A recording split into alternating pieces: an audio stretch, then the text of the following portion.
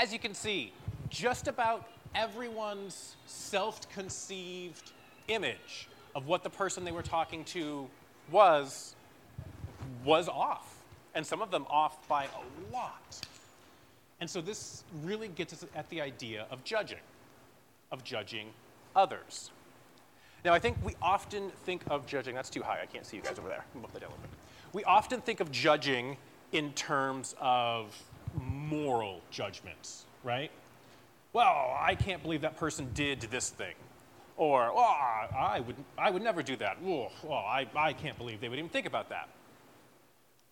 But I would wager that the majority of judging we do happens outside of the realm of mortality. Not mortality, morality. It's outside of the realm of morality. I would argue that the most of the judging we do comes in the first impressions we create of people. Comes from assuming something about another person. When we make an assumption about someone, we're making a judgment call. We're judging that person. And our own personal prejudices really form the core of our judging. The way we view other people, the way we perceive judgment on other people comes down to our past, our experiences, what we've gone through. And today's passage talks about judging. But I want to do something a little different with it. I want us to take us out of the realm of the judging, jury, 12 angry men judgment mindset, right? That's, I feel like, often what we come to this passage with. So I want us to think about this passage in terms of prejudices, in terms of assumptions we make about each other every single day. So with that, let's dive into our passage. So this is, we're in chapter 7 now. So this is Matthew chapter 7, starting at verse 1. Don't judge so that you won't be judged. You'll receive the same judgment you give. Whatever you deal out will be dealt to you. Why do you see the splinter in your brother's eye or your sister's eye, but don't notice the log in your own eye?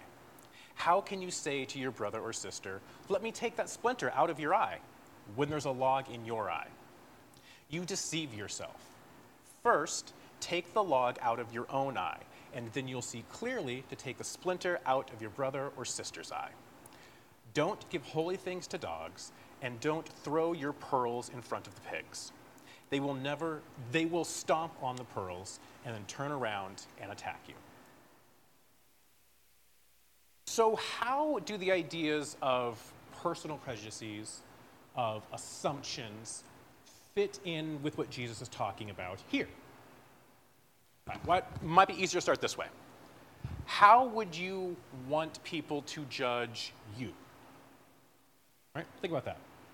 I think for me, I would want people to judge me for me, not as a member of a larger group. I would like to be evaluated for what I do and say, on my own, on my merit. For example, a lot of times I actually don't like getting generalized and thought of as a pastor. Because to the majority of people I talk with on a day-to-day, on a week-to-week basis, the title pastor carries with it a lot of baggage and a lot of meaning. And to a lot of people, that's not good baggage. That's not good connotations. One of the groups that River Tree really, really seeks to actively try and engage is people who have been disenfranchised by church, people who have been hurt by church. And so for that group, my title instantly puts me at a disadvantage. My title instantly puts people on the defensive. Not from anything I've personally said or done, or not said or not done to them, but simply because assumptions are made about me based on a larger context, based on a larger group that is outside of my personal control. So I want to be evaluated and judged based on what I say, what I do or don't do, or the mistakes I personally make, not on others who happen to have the same job as me. Now, this is a small example. You could take this example to larger areas, right? In part of the video we saw, people can be judged on how they look, where they were born, what gender they are. These are some big, weighty things that people make instant judgment calls on. Not seeing an individual, seeing someone as part of a larger group and judging, making assumptions based on that larger group. So how else do we personally want to be evaluated or judged? For me, I would love the other person to give me the benefit of the doubt, right? I think that's something we would all want. I want a person who just meets me to assume the best out of me, rather than assume the worst, right? Most people agree with that? Like, that's how you would want people to perceive you? We want people to think we're good at what we do. That, for example, we're truthful, we're hardworking, we're loving, we're caring, whatever it is. We want the opportunity to show that, yes, we are those things and can live up to those expectations, rather than have to fight to overcome negative expectations. That's a big difference to overcome, right? Because it's the difference. I know if you can start at 100%, right? It's much easier to try to maintain that rather than to start at 0 and have to work up to 100. So we want people to evaluate us from a place of love, from a place of generosity, right? But how often do we do that? So here's a story to kind of illustrate this point.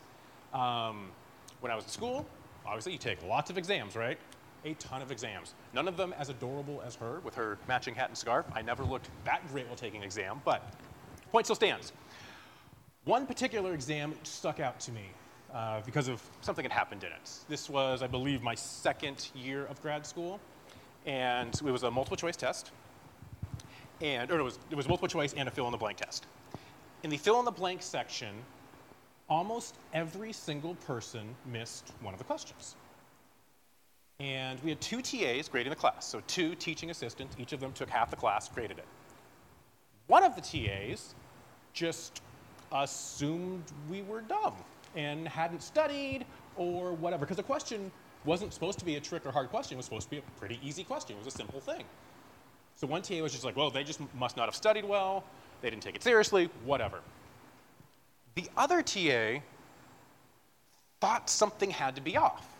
Thought something was like, my students, they're good. I assumed they wouldn't have missed this. So did a little bit of digging and noticed almost everyone wrote the same incorrect answer. So went to the professor, was like, what's going on here? They did a little bit of digging, and they found out that when the professor had originally taught this material, the slide that had the information on it had a misprint. The word had autocorrected to something completely different. No one had noticed it, and so these students had paid attention, saw the slide, copied down the autocorrected wrong answer, studied that, and so spit that answer out on the exam. So once the professor saw that, he gave people credit for this wrong answer because it was not their fault. It was they had pulled it off the slide, so it wasn't from a lack of studying. So one TA assumed the worst. Assumed, well, they're bad students. They didn't study. They didn't take it seriously. The other TA assumed the best. Assumed something else had to be at play here. I think it's safe to say we would all want the second TA grading our stuff, right? We want that person who gives us the benefit of the doubt. But how often are we the first TA? The person who assumes the worst and doesn't try to figure out what's happening. Doesn't try to get underneath the reasoning for what's going on. And I think this is what one of the things Jesus is hinting at with the splinter log analogy. We more than expect, more than want people to understand where we're coming from, to give us the benefit, to take our circumstances into account. But are we doing that for other people?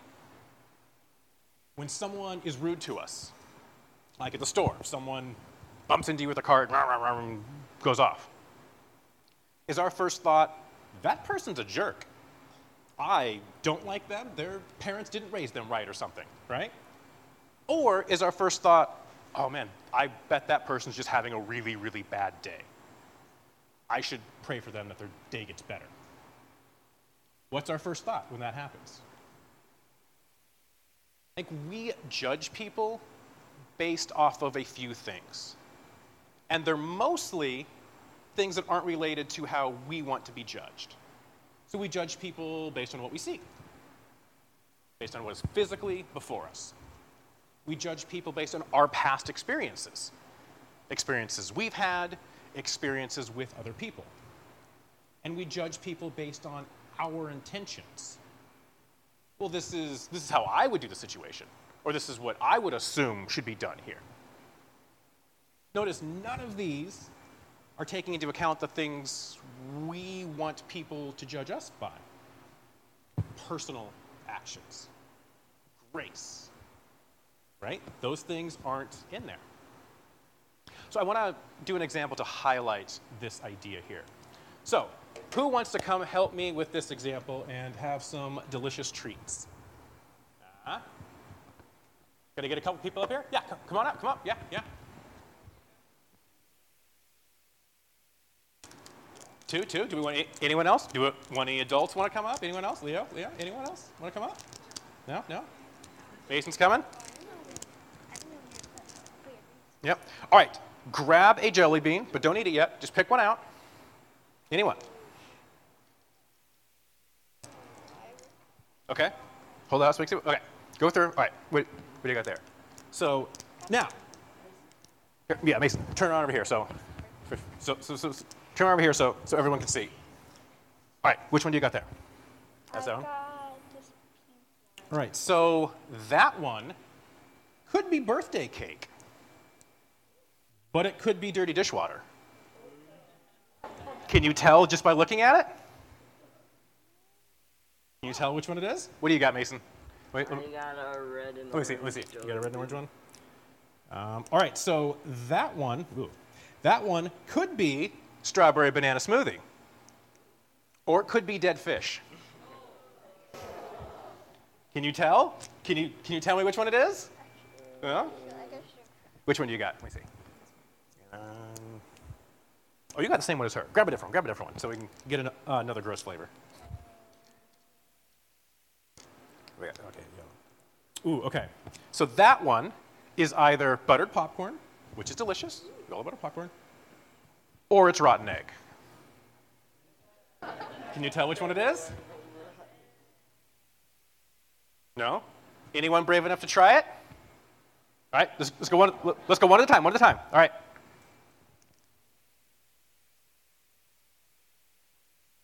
Yeah? Did you get a good one or a bad one? Okay, so you probably got a good one. That's good. All right, Mason? You got a bad one. I can sense it. All right, what do you got?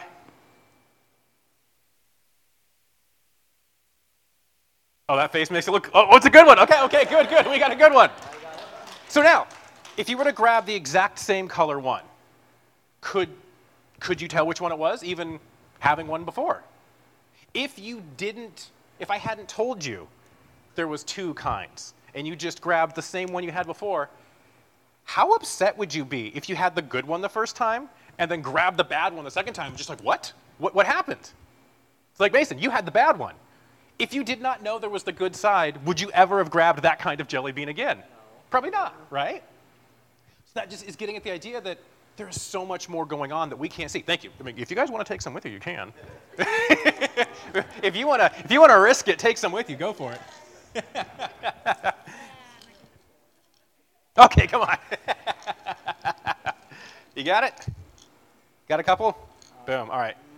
They'll be around after if anyone else wants to try the experiment.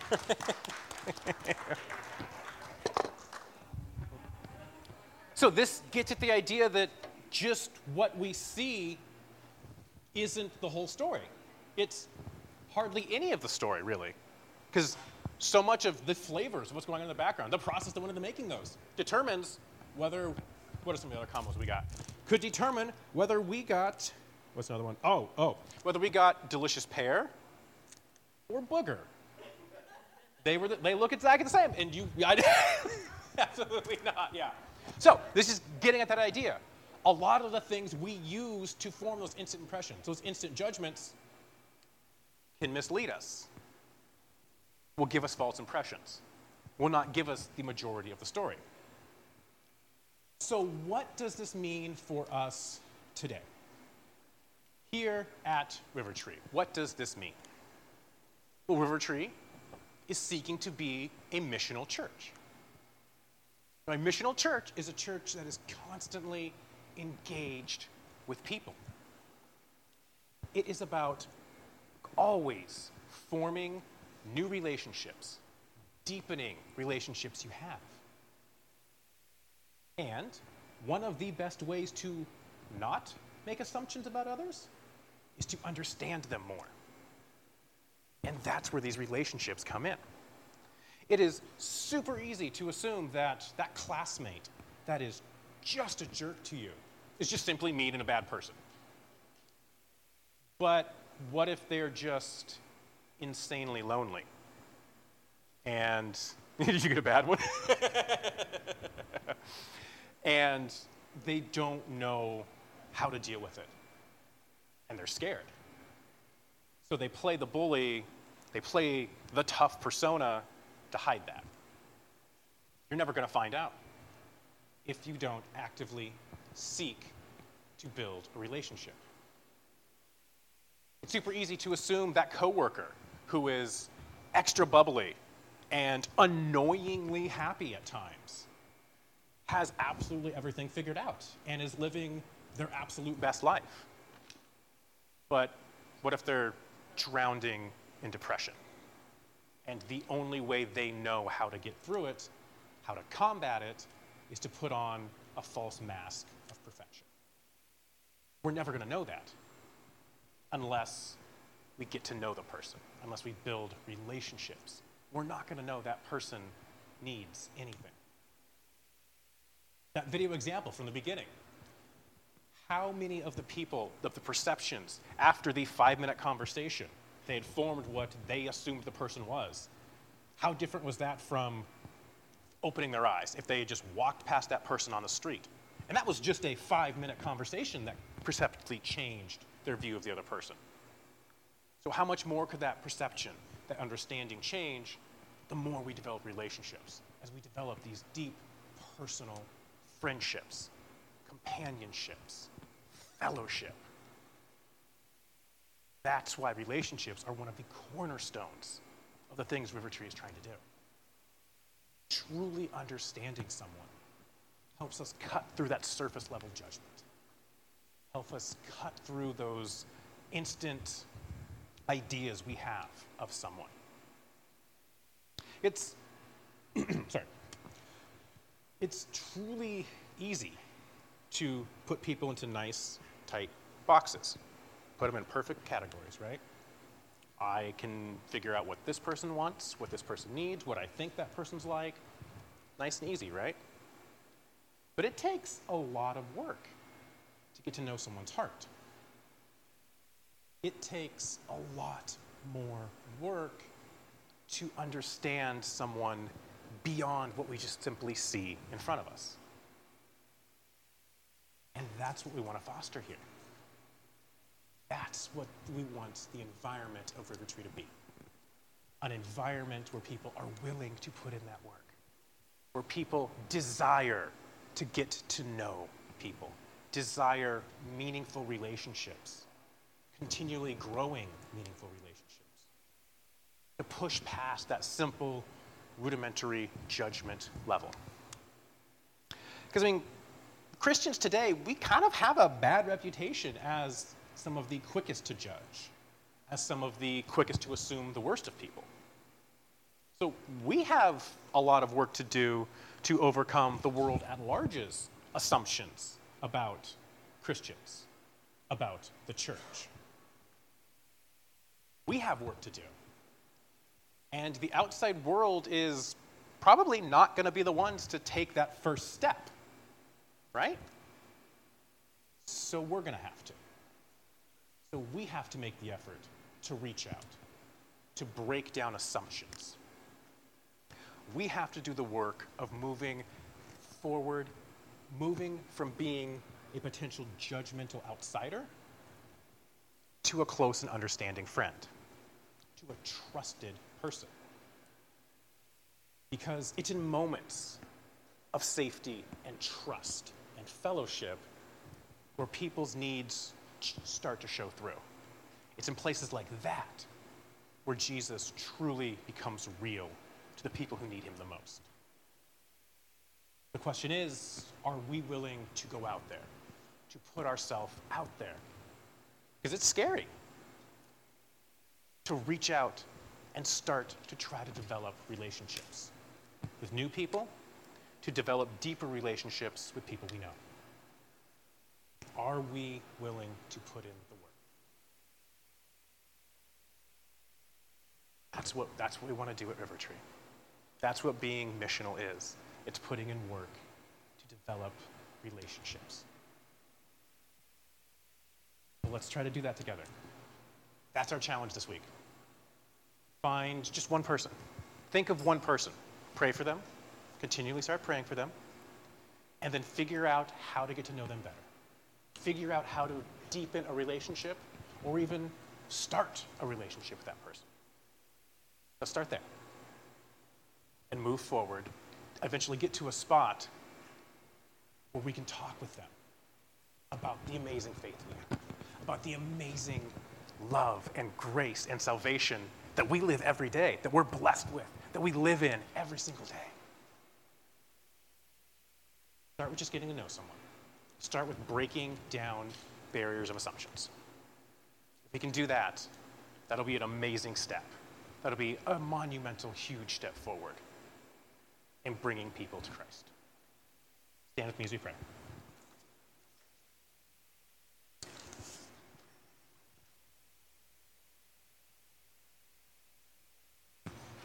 Dear Lord, just thank you so much that you are a God who does not judge us based on our worst. You are a God who reaches out infinite mercy to us. You are a God who loves beyond our comprehension.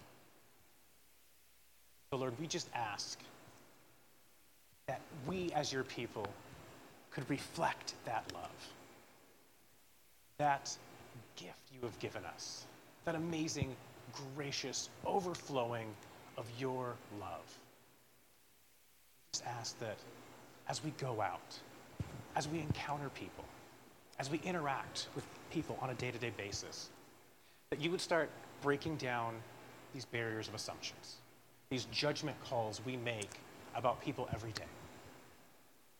We just ask that you would start pulling the scales off of our eyes, that you would just start allowing us to see people as you see people, children of God. Creatures created in your loving image. And we just ask that you would help identify some people in our lives, in our communities, people around us, that we can start growing with. We can start developing friendships with, relationships with, growing closer together. That we can bring you into these relationships. That we can be the people to start breaking down assumptions about even who you are, about who Christians are, about the church. Just ask that you could give us the opportunities to start breaking down those assumptions. We just ask that you would give us the strength to do that. When those opportunities come, we ask that you would give us the boldness to push through those. Continue to represent you and to overflow your love. Lord, we just ask that as we continue to worship you this morning, that you would continue to bless us. continue to be present with us and continue to guide us. In your precious name we pray. Amen.